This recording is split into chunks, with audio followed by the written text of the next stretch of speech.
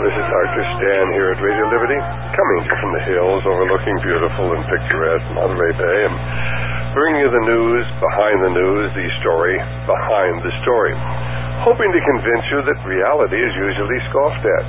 Illusion is usually king.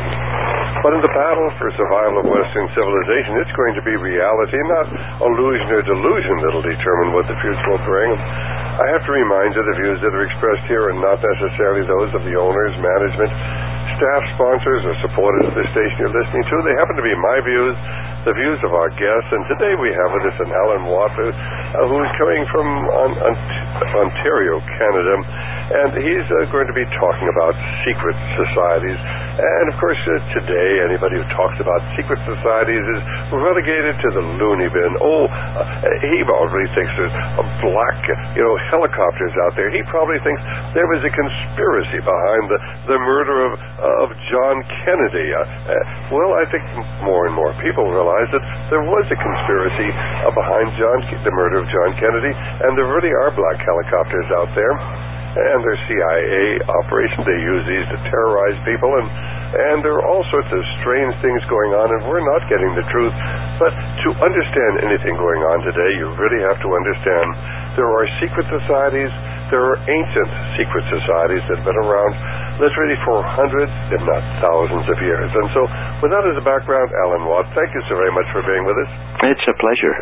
How did you get started in this? This is sort of an unusual application. I mean, I fell into this, 44 years ago. Mm-hmm. How did you get started? Well, I like to think that I was born with a form of autism which made me see things as they really were.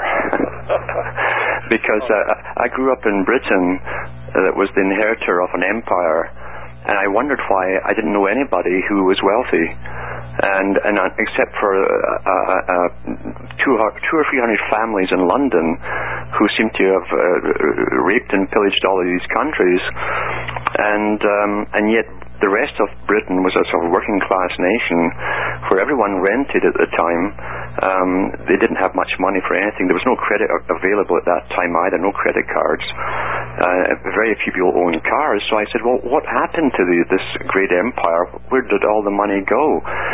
And when you went into the history, and I started early at school, going into adult libraries, into the reference books, and I was lucky enough in Scotland to have a library which had books in the reference section going back to the 1600s. And I was getting a different version of history written at the time to the one I was being taught at school.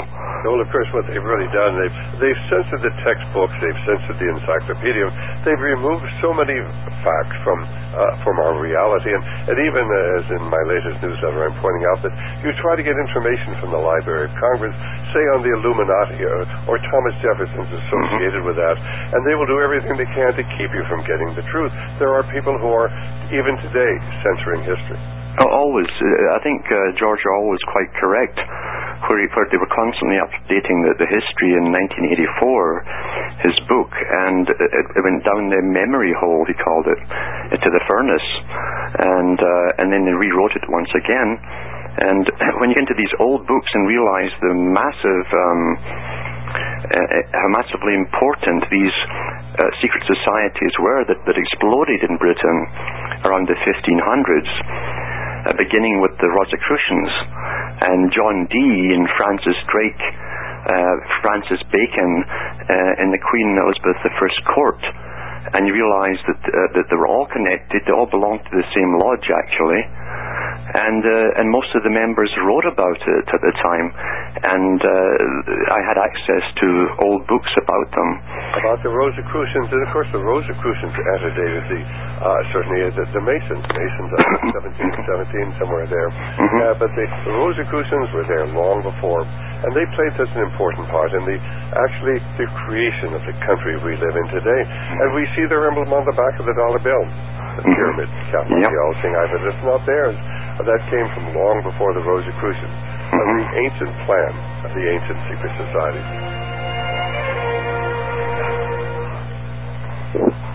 Well, this is Dr. Stan here at Radio Liberty, coming to you from the hills overlooking beautiful and picturesque Monterey Bay. Our guest today is Mr. Alan Watt, and Mr.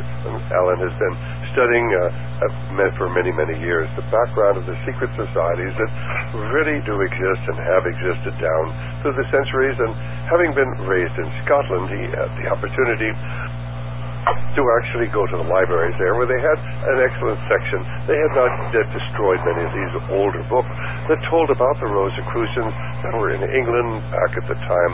Well, the Elizabethan time, we're talking about the late 1500s, the early 1600s, men like Dr. John Dee, men like, certainly like Francis Bacon, who really was one of the men who was so instrumental in the foundation of America. Not that he ever came to America, but he sent the Rosicrucians disciples to America to begin to shape this country so that, as it is today, America's wealth and military power could be used to bring about a world government. This is long planning by very wicked people who belong to societies who worship a different God. So, Alan, you pick up the story there, please. Well, when you go into the history of John Dee, who had the largest library in England at the time, in fact, John Dee was a courtier at the court of Queen Elizabeth I, and he was also an advisor to her and an agent when he travelled abroad.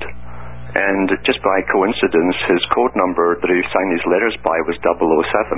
Right.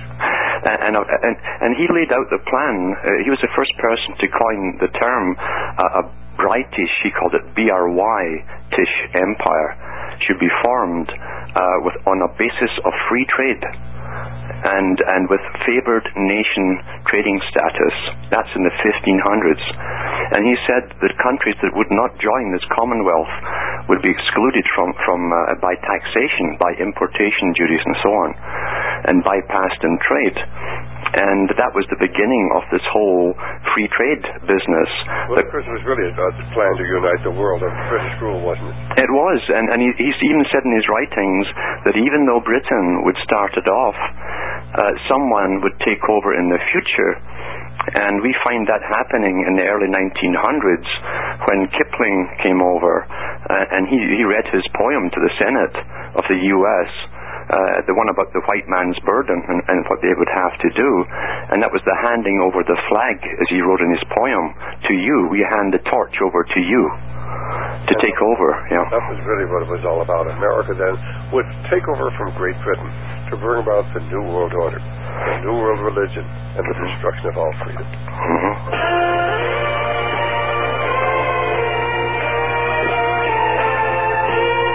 Well, this is Arthur Stan back here at Radio Liberty. Our guest is Alan Watt, and Alan, pick up the story. Alan was just basically saying that this whole thing had started with Dr. John Dee back in the Elizabethan time, and of course it continued through the British Empire, and then Rudyard Kipling had come to America and read to the American Congress his poem on the white man's burden. And of course that's the whole idea. The white men, we just have to take over control of all these ignorant people throughout the rest of the world. And this then inspired this whole idea of bringing about a world government under Anglo-Saxon control. That's why whenever we are involved in military operations, the British are there. And whenever British is involved in an independent, military operation like the Falklands Islands, why the only country in the world that supported Great Britain was the United States, because it is camaraderie going back to the secret societies that, of course, is working towards this domination of the world and bringing them into a one world government under our control. But it will not be a benevolent control, believe me. We are moving rapidly towards the police state in America, and they're doing the same thing in Great Britain and in Canada. You pick up the story. Well, once again, you find this tremendous movement down through the centuries, beginning with what they called Rosicrucianism and the underground stream. That's how they refer to themselves, and they also call themselves the Invisible College, because they did have their own secret societies where they taught their members their part in the agenda. We find that Newton was a member of the same society, and people know about Isaac Newton and that he was primarily into gravity, etc. But he was a high Kabbalist who lived in Cambridge all of his life. He stayed there all of his life, and when he died, they cleaned out his rooms, and they were all magical, basically, equations to do with Kabbalah. So these people have been heavily into the Kabbalah. People should realize that Kabbalah, there's different versions of it, but they're all really tied together. It's not just a Jewish Kabbalah. There's a Greek, there's an Aramaic, there's one from India. Because all the societies in all those countries are really one and the same. Well, of course, what they're doing is tying into this special wisdom, this wisdom that is out there when you can communicate with the other dimension. And of course, this is really a demonic dimension. So certainly we find that many of our great thinkers, like Thomas Edison. Where did Edison get his ideas? Why, he used to go into meditation. He was a disciple of Madame Blavatsky, and I think that we will find this with Tesla, with so many of the people. I did not realize, however, that Newton was into the occult as well. Oh, tremendously so. And he was also homosexual. It's in the history books in England, and he was bringing a boyfriend over from Italy at one point. It was called Fabio, and Fabio reneged on the deal, and Newton went to pieces for a while. But for his reward for working for the society, now he also worked for the Royal Institute, and that was the beginning of the Masonic scientific establishment in England. It was chartered by the British Crown. It was given permission to exist by the British Crown, and you had to be a member to join it. Francis Bacon was. Now, the conditions of joining that institution was that if you were married, you had to put your wife aside and family and leave money to them, but never to see them again. It was an all-male thing only at that time. And Bacon did that, in fact. We find that Newton, for his work in the Royal Society, I should say, it's the Royal Society, he was made the head of the British Mint Department. They always give him a big payoff for working in the great work, as they call it. All right, Father, what is that great work? The great work, you'll find, going back for thousands of years, is to perfect that which was left imperfect. And this tongue-in-cheek phrase they use is talking about the recreation of humanity itself, the reshaping of man. And they go by the laws of nature, and by laws of nature they mean science. And they believe that they will conquer all nature and reshape it into serving themselves, the elite, and man himself, the workers. We find that this goes back to even Plato, who wrote about it in the Republic, where he talked about the guardian class and then the working class. And the working class he called the its. And he said, these are basic building material. He said, we can do the same as we have with domesticated animals. If we want tall people to pick apples, we'll breed a male and a female and keep interbreeding them till we have tall ones. If we want someone to work down a mine, we can breed them short and squat and muscular for that task. And so basically they're talking about a form of eugenics, reshaping society to serve what they claim is the elite themselves, the illumined ones. Well, of course, Pythagoras and Socrates and Plato and Aristotle and even Alexander the Great were all involved in the mysteries and the mystery religions, and they had one form of teaching for the common folks like us, and then another form for the elite. Yes, and an interesting thing too is the tie-in all down through the many centuries with the banking system with these societies has always been at the hip, and you'll find that even Aristotle's wife was one of the international bankers of the time. His daughter married Aristotle, and Aristotle taught Alexander the Great. So you find the same tie-ins all down through history with the moneyed system, the lending of money to nations to create armies and war, etc. All go together, and this conflict creates the chaos, and then they bring in the new order every time. And of course, that is exactly what we're doing today as we expand the war in the Middle East. Oh, we're over there, of course, yes, sheltering democracy, but now we've got to attack Iran, and who will be next? And of course, we're doing everything we can to inflame the anger and fury and distrust of the Islamic world. After all, you have to have an enemy if you're going to have a war. And there was no animosity between the Arab and the Muslim and the Christian as a whole.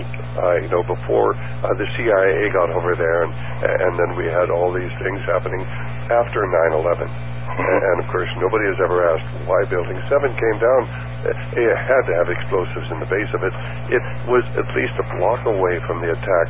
There was no reason for Building 7 to come down the way it did, just exploding at the base. So obviously, we're not getting the truth. But this then set off a series of events: the invasion of Afghanistan, the invasion of Iraq, the coming war with Iran, and what will follow that. It's like deja vu all over again, isn't it?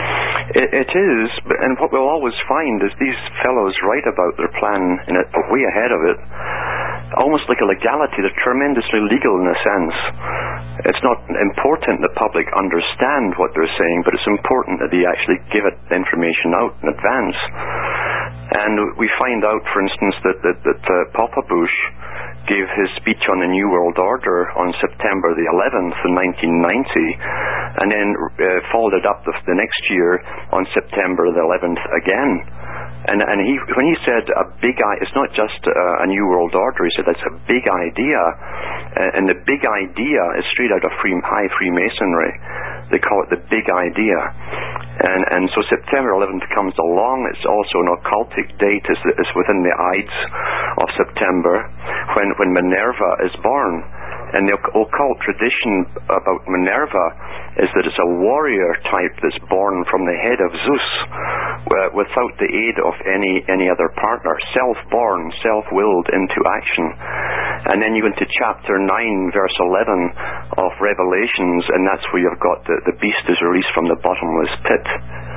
So this is all tied in. These guys love to do it on these particular dates, etc. In fact, I'm sure you're well acquainted of that phrase in George Bush's second inaugural address that he gave on January 20th, 2005, where he talked about when our founders declared a new order of the ages.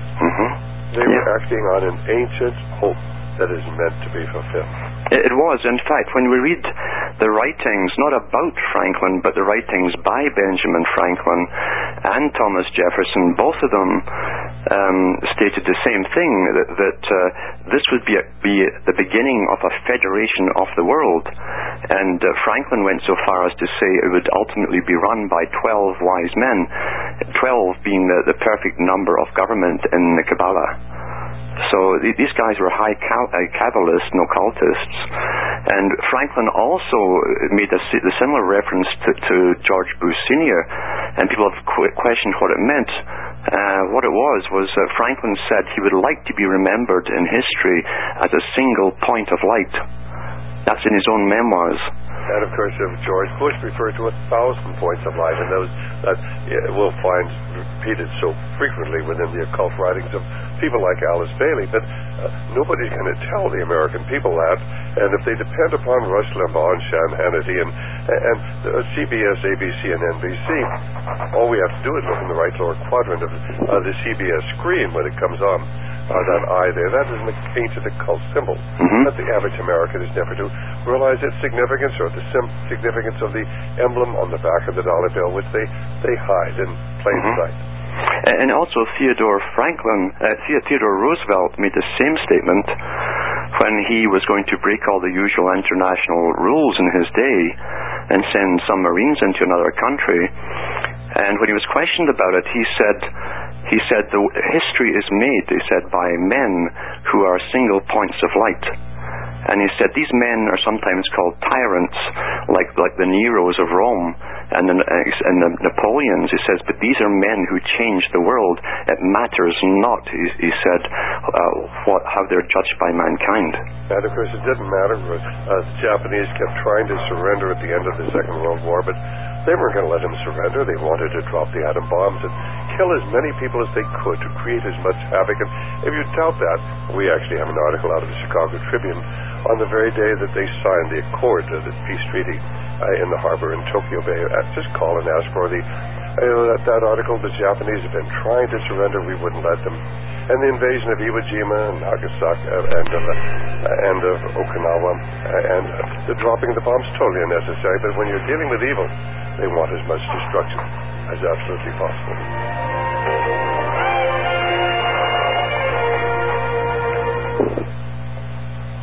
Well, Alan, pick up the story there, because it is so difficult for the average individual to understand that we're dealing with organized evil internationally, not just here in this country, but all throughout the world.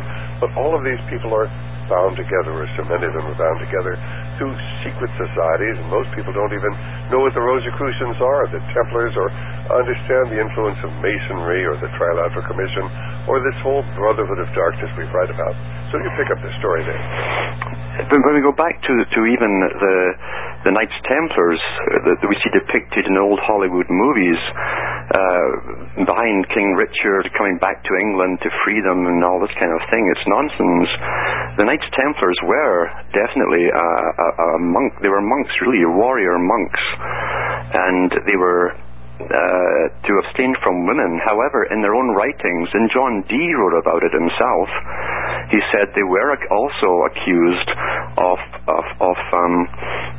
having to comply with a brother's request for sexual relations.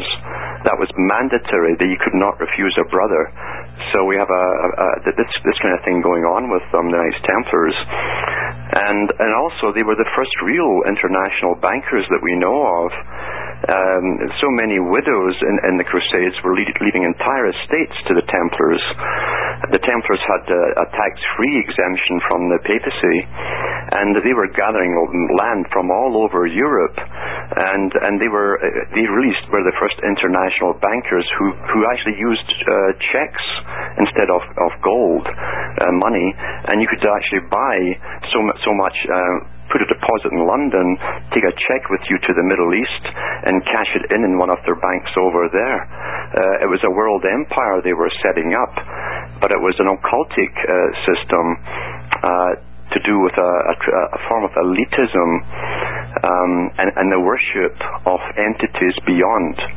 I've heard, and maybe you have looked into this, that it was said that, after Jacques de Molay was burned at the stake, in France in, I don't know, 1308 or 1309, that many of the Templars went to Switzerland and established the banking industry there. Is there any truth to that? Well, in 1314, that's when it happened. But you'll find, this is even older than them. Behind all official history and the official kings, there's always another group. And you'll find that when Charlemagne was made the warrior king that would go through Europe for the papacy and convert countries at the point of the sword, which he did, Charlemagne opened the first bank in Switzerland, and he called it the Bank of Sion. And the river that it was built on is still there today, and it's called that same name. So that was back in the 7th century or 8th century. Yeah, I think he was crowned Holy Roman Empire about 800. So anyway, this is an ancient plan, ancient plan of secret societies. It's been around really since the beginning of time. It really was tried to act out in the time of ancient Babylon, where they were going to unite the world under Nimrod. Yeah. And that has intervened again and again now through the centuries, hasn't it? So, yes, and that's the mystery part of it. Babylon, if you try to say to a person what Babylon was, it was mystifying, because it was an entire system, but behind the system they use a reference that Isis had 1,000 faces, the god of Egypt, or the goddess. Hold that thought right. We'll be back in just a moment here with Alan Watt. Well, this is Dr. Stan here at Radio Liberty. Our guest is Alan Watt, who's, of course, lives in Canada, but he comes from Scotland, as you can tell. And, of course, he's been studying this. How long have you been studying these secret societies, Alan? I grew up watching them. Even as a boy, I'd watch them. There are so many Masons in Scotland that you can observe them talking to each other in the parks and street corners, and you'd see all their strange movements, handshakes, the way they would talk to each other, the phrases they would use. It was very, very common. But do you think the average Mason really understands the occult foundation of Masonry? Not at all. Now, Albert Pike himself, who really put it all in his book, Morals and Dogma, said that the low-class Masons or the lower Masons are no different than the profane, but they form a portico, an outer portico or a shield, which protects the real ones inside and who are higher up. So yeah, the lower ones know very. However, what they do know, and that's the one thing Masons make sure everyone knows in a society, is that if you do join them, you'll advance in your work or your job, and you'll get promotion over other people and this kind of thing. And of course, this is really what happens. You get into the Masons, you're in the military, you're going to get promoted to the highest levels of the military. You are certainly in the police. You'll get, at least in many areas, you'll get promoted over people of equal ability. If you are going to court and you have a Masonic judge, forget it, you're going to lose the case. And of course, there's a Mason who's accused of murder or treason, or why, of course, he'll be let off if there's a Mason on the jury or if there's a Masonic judge. So you do not have an opportunity for a real free society when you have secret societies working in our country. And what are there, between 2 and 3 million Masons in America today, do you know? I think there's probably more, because I say ISIS has 1,000 names and faces. ISIS is the little covert way to talk about their church. They call it Isis, the mother. And they are the body of Osiris. You know, the body of Osiris in the myth was broken up. So they are the members. They're the body, and Isis is their church. And Isis had 1,000 names and faces.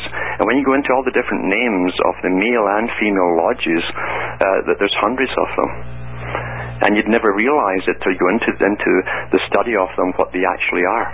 Well, of course, I think that it was Manly P. Hall in his book, The Lectures on Ancient Philosophy, who said it best. He said, Masonry is a fraternity within a fraternity, and not a fraternity made up of people who want to do good and like the camaraderie, but in a fraternity of those who study the Ancorum and the Anconorum. And, of course, you got to look that up in the dictionary. That's the secret and the secret of secrets.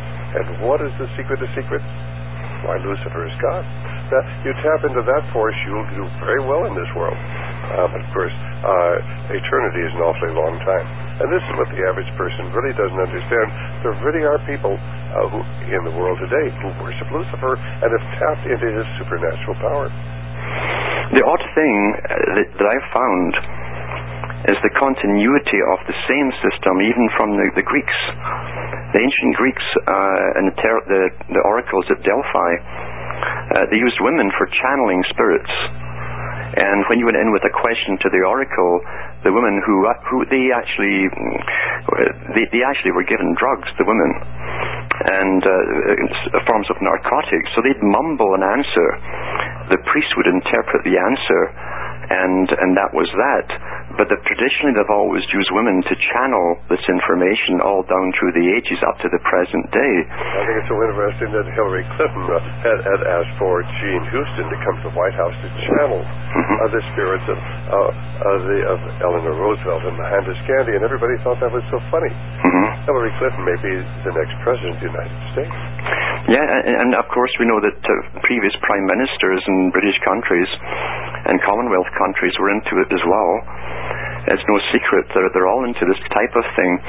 But I know in the high occultic groups they still use the women primarily for channelers.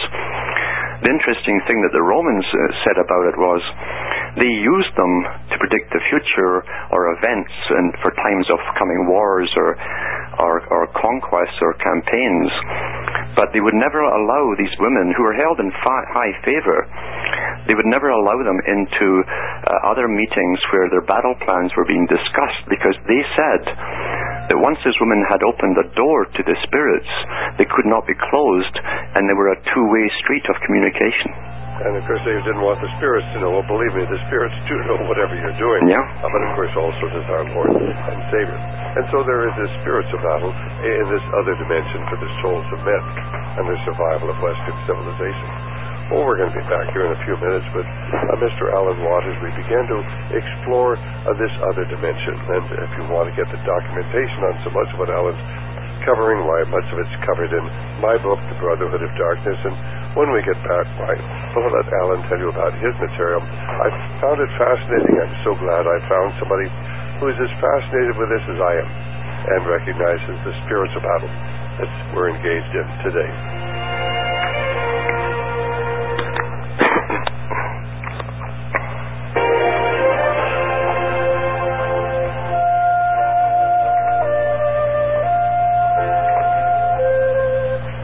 Well, this is Dr. Stan, and our guest is Alan Watt. And Alan, why don't you pick this up, and then we'll let you get your information out on your work here in just a couple of minutes when all of our other stations are back on board. But basically, as you're going through this, and you comment that that you find the Platonic influence of writings of Plato, and of course, modern day occultists all go back to Plato. Plato really was almost like a watershed event in the history of mankind, wasn't it? Didn't he more or less codify a lot of this?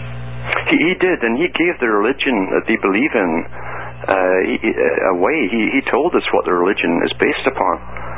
And the religion of the elite in his day, and today, in fact, it's no different, was based on a special kind of reincarnation. And he does that in his dialogues, in his books, where he asks the question, why are we so intelligent, we the aristocracy, as opposed to the ordinary people? And then he goes through the basis for believing that they were all reincarnated into the same family dynasties over and over. So hence the need for the inbreeding of selected families down through the ages to make sure the same spirits come back into the same bodies. That's what they believed in. And of course, some of the writings of Albert Pike say exactly the same thing. If you don't get it right the first time, you keep on coming back. Albert Pike was a Civil War general. His statue sits there in New York City, in Washington, D.C. today. He is buried in the House of the Temple in Washington, D.C., the headquarters of International Masonry, or at least American Masonry. So pick up the story there. Albert Pike let so much out too. He in one of his parts of Morals and Dogma, he said that the good Mason must get to the top by all means possible, by any even devious means, even using the stock market, he said. And he said, then we must subjugate inferior men's minds by our will, and then we shall become the masters over the masters of the world. Now, does that sound like a benevolent organization to you? They shall come to us for their princes and for their folks. Words to that effect. In other words, he made it very clear that they would end up ruling the world through this secret society. And this is all in Morals and Dogma. You can get a copy, and they're still available in used bookstores, those that haven't been burned. And, of course, people have to understand that they laid everything out. It's all very obvious. They know exactly what they're doing. They just want the American people to know what they're doing. And also, Albert Pike, we know that he trained Giuseppe Mazzini, which is just an Italian for Mason, Mazzini, and he led off the World Revolutionary Party because they use revolutions, the circle, of course, of a revolution to get to their... Hold that thought right there. Well, I guess is Alan Watt. He's talking about how the Masons created a man in Italy known as Giuseppe Mazzini, a word for Mason, and he, of course, formed a secret society there known as the Carbonari, and they were involved in creating the revolutions that would sweep across Europe during the 19th century, and ultimately then this world revolution went into Russia and created the Russian Revolution in 1917, and the Cuban Revolution in 1958, and the world revolution that is continuing until this day.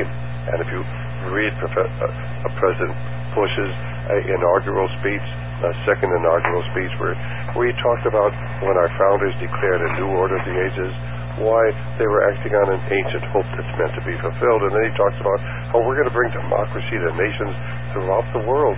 We're going to bring freedom to people throughout the world. Do you really think we're bringing freedom to the people of Saudi Arabia? Are we bringing freedom to the people of China? Of course not. We're supporting totalitarian regimes throughout the world. So they use code words to cover what this is about. It's about a world dictatorship under a ruling elite. all tied into secret societies. So you pick up this story. Alan, do you have a web page or any place where people can... Yes, it's called cuttingthroughthematrix.com. Cuttingthroughthematrix.com. What will people find there? They'll find a lot of downloadable talks I put up there on some of the system as it is today, how our minds are shaped today, the people who shaped our minds and basically said that they would control our minds, which I think they've done, like Brzezinski between two ages. He talks about techniques of controlling the minds of whole populations. And I go into Charles Galton Darwin, the direct descendant of Charles Darwin, who talks about creating a new form of more sophisticated slavery where the people will be unaware they're actually slaves. So I got a lot of information on these guys and their own personal histories in there. The Darwin family is fascinating because for 4 or 5 generations they only interbred with one other family, the Wedgwood family of England. And Charles Darwin, when his first wife died, he married his aunt, another Wedgwood, who was his mother's sister. Total inbreeding in the same family lineages to get the certain genes for certain qualities, exactly as Plato said. That's cuttingthroughthematrix.com. And believe me, the Matrix is alive and well in our society today. Go ahead. Yes, so, and I also have lots of the Masonic symbols up there, what they really mean, because most of the books put out there are put out by Masons, or at least authorized by Masons, and they don't give you the real higher meanings of what you're really looking at and what it means. So I try to expose that. I give lists of various books they can read that's more to the point, the real meanings behind the 33rd degree, where the sun sets. That's why Hiroshima, as we mentioned earlier, was bombed. It's in the 33rd degree parallel. It was a sign of their high power. And I also put into 3 books called Cutting Through 1, 2, and 3. And I'm going to write more of them too in the near future. All right, fine. Now, how can people get those books? Through your website? Through the website, yeah. All right, fine. So, and it's important that people understand that this goes back to Kabbalah is so terribly significant today. And Rosie O'Donnell and Madonna and all these people are into the Kabbalah. But the Kabbalah, of course, is mysticism. Antedates, of course, the Babylonian captivity. It was simply codified by the Jews, people, some of the rabbis when they were in captivity. But this antedates that, and of course, there's Christian, the Kabbalah, and there's all sorts of Kabbalah, but they're all trying to tap into this secret knowledge. Would that be a fair statement? Absolutely. Hitler had the same with the Vril Society and the Tula Society, where he had a channeler, his main channeler, who supposedly channeled information on high weaponry, advanced weaponry. And I wouldn't be surprised, because you find all the big boys in history who are scientists certainly were all into this channeling. And of course, what they do is they put themselves into a hypnotic state, and then they can begin to get this information. This is what, of course, is getting into the Christian church all across America today. What we need is contemplative prayer and meditation. That's how we're going to, of course, reach God. And of course, we're not reaching God, we're reaching the other dimension. I've no doubt in that. See, I would love to be able to explain everything rationally and scientifically, but I've personally had experience of people who have been directly possessed and have come right to me and spoken to me as another person. I've had this happen in my life, so I can't deny it. So, this possession stuff is real. It really is very real, yeah. In fact, if those our listeners who get the DVDs or videos, Megiddo 1 and Megiddo 2, and I've forgotten which one it is, but in one of them they actually have this woman as she goes into possession, and you can see the transformation, total transformation, as she comes under demonic control. It's really amazing footage. I also was in the music business at one time. I was a musician, and I did a lot of session work too, and I got to know a lot of these people. I've been in Aleister Crowley's old house when Jimmy Page bought it over. Oh, that was over in Scotland. Yeah. Like this. Of course, Aleister Crowley was known as the other Loch Ness Monster. And Aleister Crowley, this is another tie-in. He worked for the British government. Sure, he was in British intelligence, and they're working in American intelligence, and I'm sure in British intelligence today. And so many of the world intelligence agencies tie into the occult. Always. And I was told from a guy from the British side that MI5 and 6 have a special area outside London called the Cotswolds. So they have an area, a camp there, where they train certain members to go out into the world and create mysticism and confusion. That's what they say. Right. And they back them heavily with money to become authors, and they put out all the New Age stuff. Well, I'll tell you what, New Age books are sweeping across America today. I think there's 2 authors that sold together 50 million copies of their books. One of them was the Dr. Shopgra, and I forgot what the other one is, but they're so prevalent, and so many Christians buy them, never suspecting that these people who talk about, and I was just immersed in the light, wasn't it wonderful? Of course, the light that they're talking about is not the light of God, but the light of Lucifer.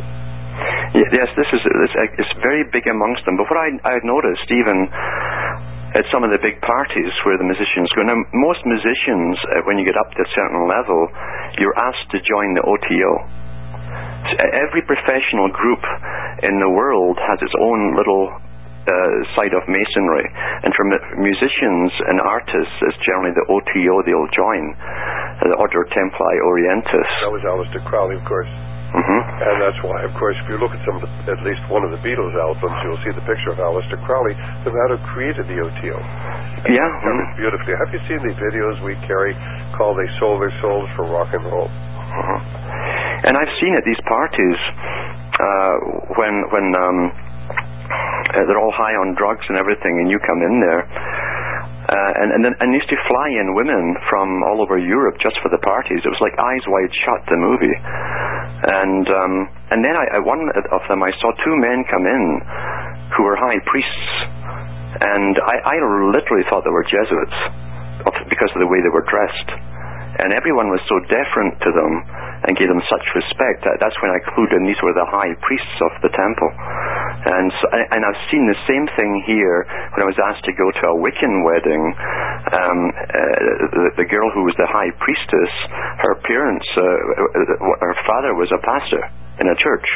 So I don't think I saw the whole ceremony, but I saw the same type of guys come in with the black coats, pants and boots, short haircuts, and I chatted to them, and then next time I saw them, they were dressed in their official robes inside this temple. This is an amazing place. I didn't know it existed in Ontario, and lots of Masons go there for marriage, and the place is called Little Egypt. Little Egypt.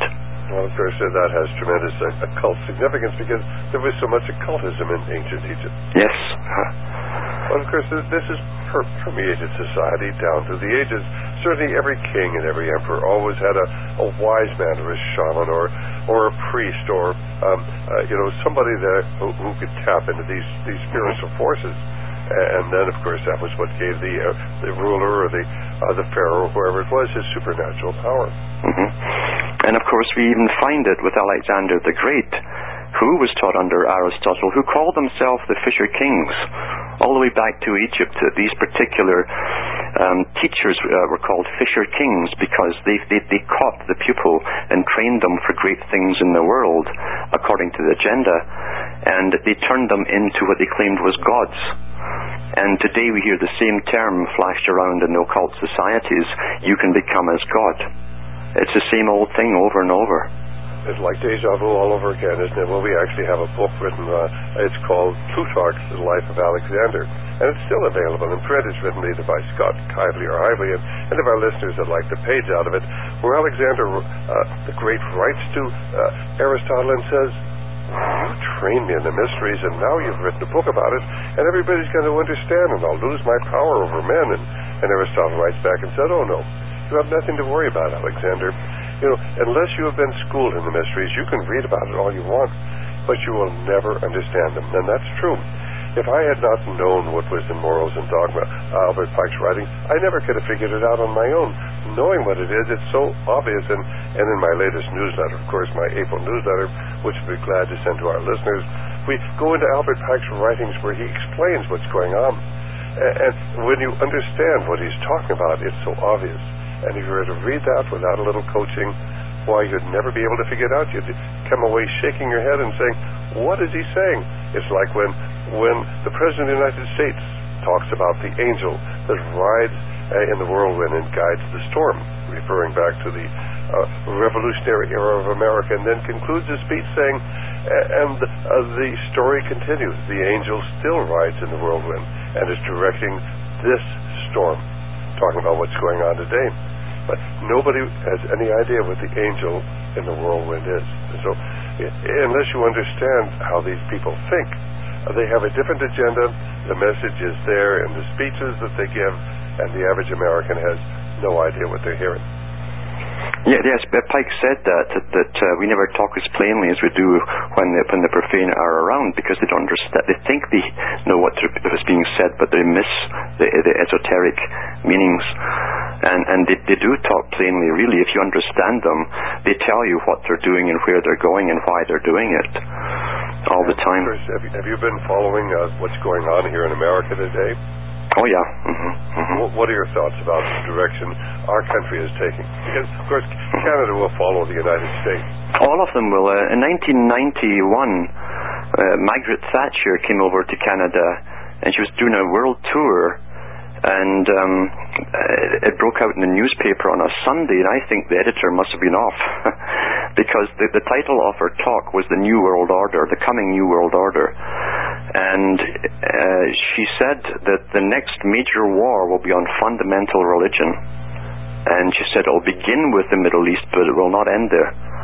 Well, of course, that's the war we're going into very, very soon. And the average American, why aren't they speaking out? The immigrants are out there demonstrating for their rights today. Why aren't the Christians demonstrating against the fact that they're planning on taking us into a war with Iran that will spread to the rest of the Muslim world? Yeah. Well, the Christians, again, they follow the ones who are put out on top of their churches or the TV evangelists, and they're being told, don't worry about anything, it's all in God's hands. You don't have to even do anything or worry about it or even participate in anything, really. And so they're out of the picture. This is psychological warfare to get them out of the picture so they don't take an interest. And of course, the thing is that so many Christians believe that they'll be simply raptured away before anything bad happens. But I always say, well, I believe in the rapture, but what happens if it happens 30 years, 20 years after America's fallen and our cities are in rubble? What will you say then? What do you think will happen to the faith of the American people? It'll be like it was in Germany after the Second World War and in Europe. Their churches are empty because they all thought they were going to be raptured away. And it didn't happen. Yeah. The great tragedy is today that they have neutralized the Christian church, who should be, of course, pointing out the spiritual battle. And yet very few ministers even want to talk about it. What's so interesting, I have had, within the last month, I've had probably half a dozen ministers from across the country who listen to our programs and are helping to disseminate the information. We need, 500,000 ministers who are doing that. Yeah, see, I always say it's the individual person. That the problem with all groups is they can be so easily controlled if you put the right head into them, and that's what's always done throughout history. A large group of people are controlled easily when an opposition puts in their own man at the top. And I say this is a battle of the individual for the individual, because the coming society that they plan to create is going to be the collective. It's the collective, really. It's the end of individuality as we know it. And they had a meeting at Loyola University 4 years ago that turned out 600 pages. It was a World Science meeting with the top bioengineers there, and they say that they have a chip ready to put in the brain, that it's been tested, it works, and all they have to do now is convince the public that this will be a good thing for safety, and they said they'd promote it as a good thing through cartoons for the children. They said it will be taught in junior schools as a good thing, and they'll also put it into movies. And sure enough, since that meeting, a whole burst of these things have come out, including the movies with the benefits of having a chip. However, the man from Japan, the main fellow who was behind this particular chip, and Newt Gingrich was there, by the way, and this was funded by the U.S. Department of Commerce, so the U.S. taxpayer paid for all this and doesn't know about it. And the man from Japan says, this will be the end of individuality. Everyone will be connected to major computers in regional areas. And he said you'll hear the whispers of others' thoughts going through your head as the messages go back and forth. He said, think of it more like the hive. Now we know that the beehive is highly symbolic in Masonry, has been for thousands of years. And that's what they're referring to. The perfect society will be a form of beehive. But if we jump from there, from the Loyola University meeting, World Science meeting, back to Charles Galton Darwin, he said, we the elite will not alter ourselves. He said, because we must retain our abilities for self-preservation, but the masses will not need it anymore because the state will be making all their decisions for them. And that, of course, is exactly what's going on today in the name of fighting the wicked Osama bin Laden. Incidentally, my information is he's been dead for some time, but don't you worry. They'll always, of course, it'll rejuvenate him, and they'll have his picture up on television, and you'll hear a voice that the CIA assures you is his voice. We need a boogeyman, and, of course, then they'll rally behind Big Brother, who will protect us from the wicked Osama bin Laden. Well, ladies and gentlemen, understand how they play games with our minds. But more than that, we're involved in the spiritual battle for the souls of men and the survival of Christian civilization. And most people don't even know the battle is going on. We'll be back in just a moment with our special guest, Alan Watt.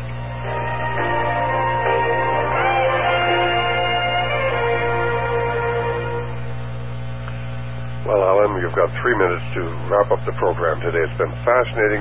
I can't tell you how much I've enjoyed talking to you. Yes, it's a fascinating subject because there's so much material and so many things you could actually say about it in a world which doesn't know, and many of the people don't care to know. But it's so real, it's documentable. You follow the whole route of this down through time, thousands of years towards fulfillment. And they believe they're almost at their goal now, but they're not far to go. They have to standardize the world. They're standardizing the entire planet for world government. And this world government is not going to be a benevolent government. It's going to be one where everything in your life will be decided for you. You will have no say in anything. And according to the Cecil Rhodes Group that helped to build the League of Nations, in fact, they were behind that, they said that perfect peace will come when the people themselves are docile and pliable to our will. That's where they have most of the people today, unfortunately. And so it's time now for the individual in society to stand up and inform themselves, arm themselves with knowledge. And I've said they must demand that everybody who takes a paycheck from the public, any civil servant, a policeman, whoever, your local government, you must demand to have all the societies that they have joined out in the open, and you must know what oaths they've taken and whom to and what for, because they will make rules over you. Amen to that. Of course, you can't have the secret societies, and we have them openly operating in America today. And they work behind the scenes. It's not only the Masons who are here, but the Rosicrucians are here. And there are other secret societies that have secret oaths where you swear allegiance to that organization. And those oaths supersede your oaths to the United States and your oath to uphold our Constitution and defend it against all enemies, foreign and domestic. And believe me, we have an awful lot of domestic enemies that are intent upon destroying the very fabric of our society. Alan, thank you so very much. I hope we can get you back on our programs in the near future. It'd be a pleasure. Bye-bye. And one more time, get your website out. Yeah, it's cuttingthroughthematrix.com. cuttingthroughthematrix.com. You can get Alan's books there, and maybe we can even get some copies of those, and we can do some more programs on this. It's so vitally important that people do understand there always have been secret societies. Those secret societies are operating right here in the United States today. Alan Watt, thank you so very much for being with us. It's a pleasure. Good night. God bless. Good night. All right, fine. Well, that was Alan Watt. Hope you enjoyed it.